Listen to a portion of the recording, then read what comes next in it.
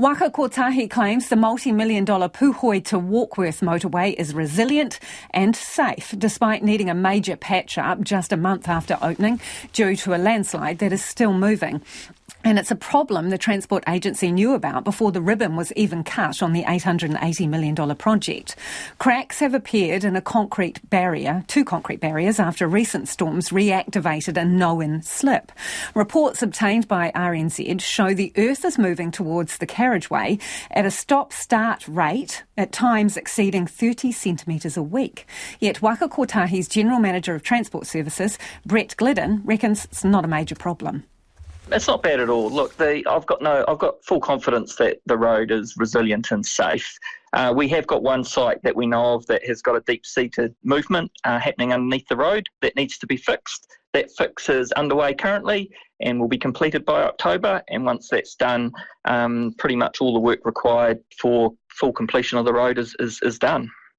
So when you talk about that one problem site, is this the area in the report where they say it's moving up to 30 centimetres a week, potentially?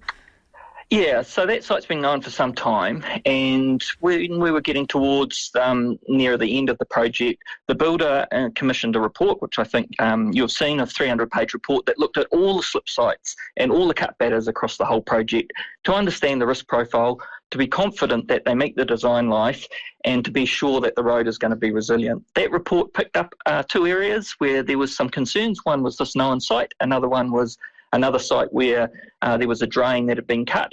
That site got fixed. This second site was identified as one that needed to be fixed.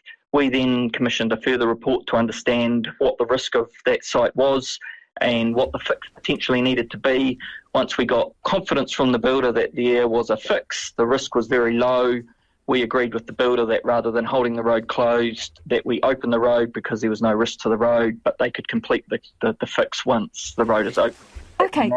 Moving up to 30 centimetres a week, and then there is the potential, the report says, that some landslide movement is occurring across the full width of the carriageway. Now, if you knew this was a problem and potentially a reoccurring problem, why didn't you avoid that area in some way in the design? Because this whole part of the country is a very unstable area of country. So it's not a matter of picking the road up and moving it 50 metres to one side to avoid it, because you just open up a whole lot more problems. And that's just proven by look at the existing road. So the existing road has had numerous slips in the last 12 months because of the geology through this area. So it's not a simple matter of just avoiding it. So you built an $880 million motorway in an area that you knew was unstable? No, we built an $800 million motorway through very challenging country like we do a lot of places in New Zealand. We built it to very high design standards, and we're confident that it's incredibly resilient.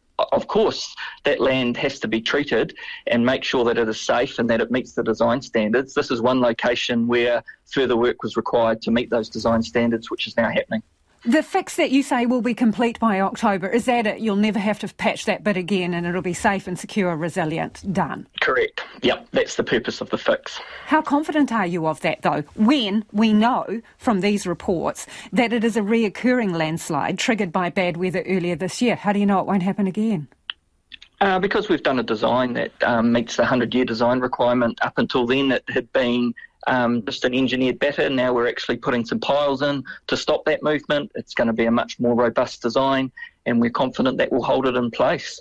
But there's cracks in the concrete barrier, right? And when you built it, you thought the design was 100-year resilient, yet you've got these cracks and you're having to do a patch-up.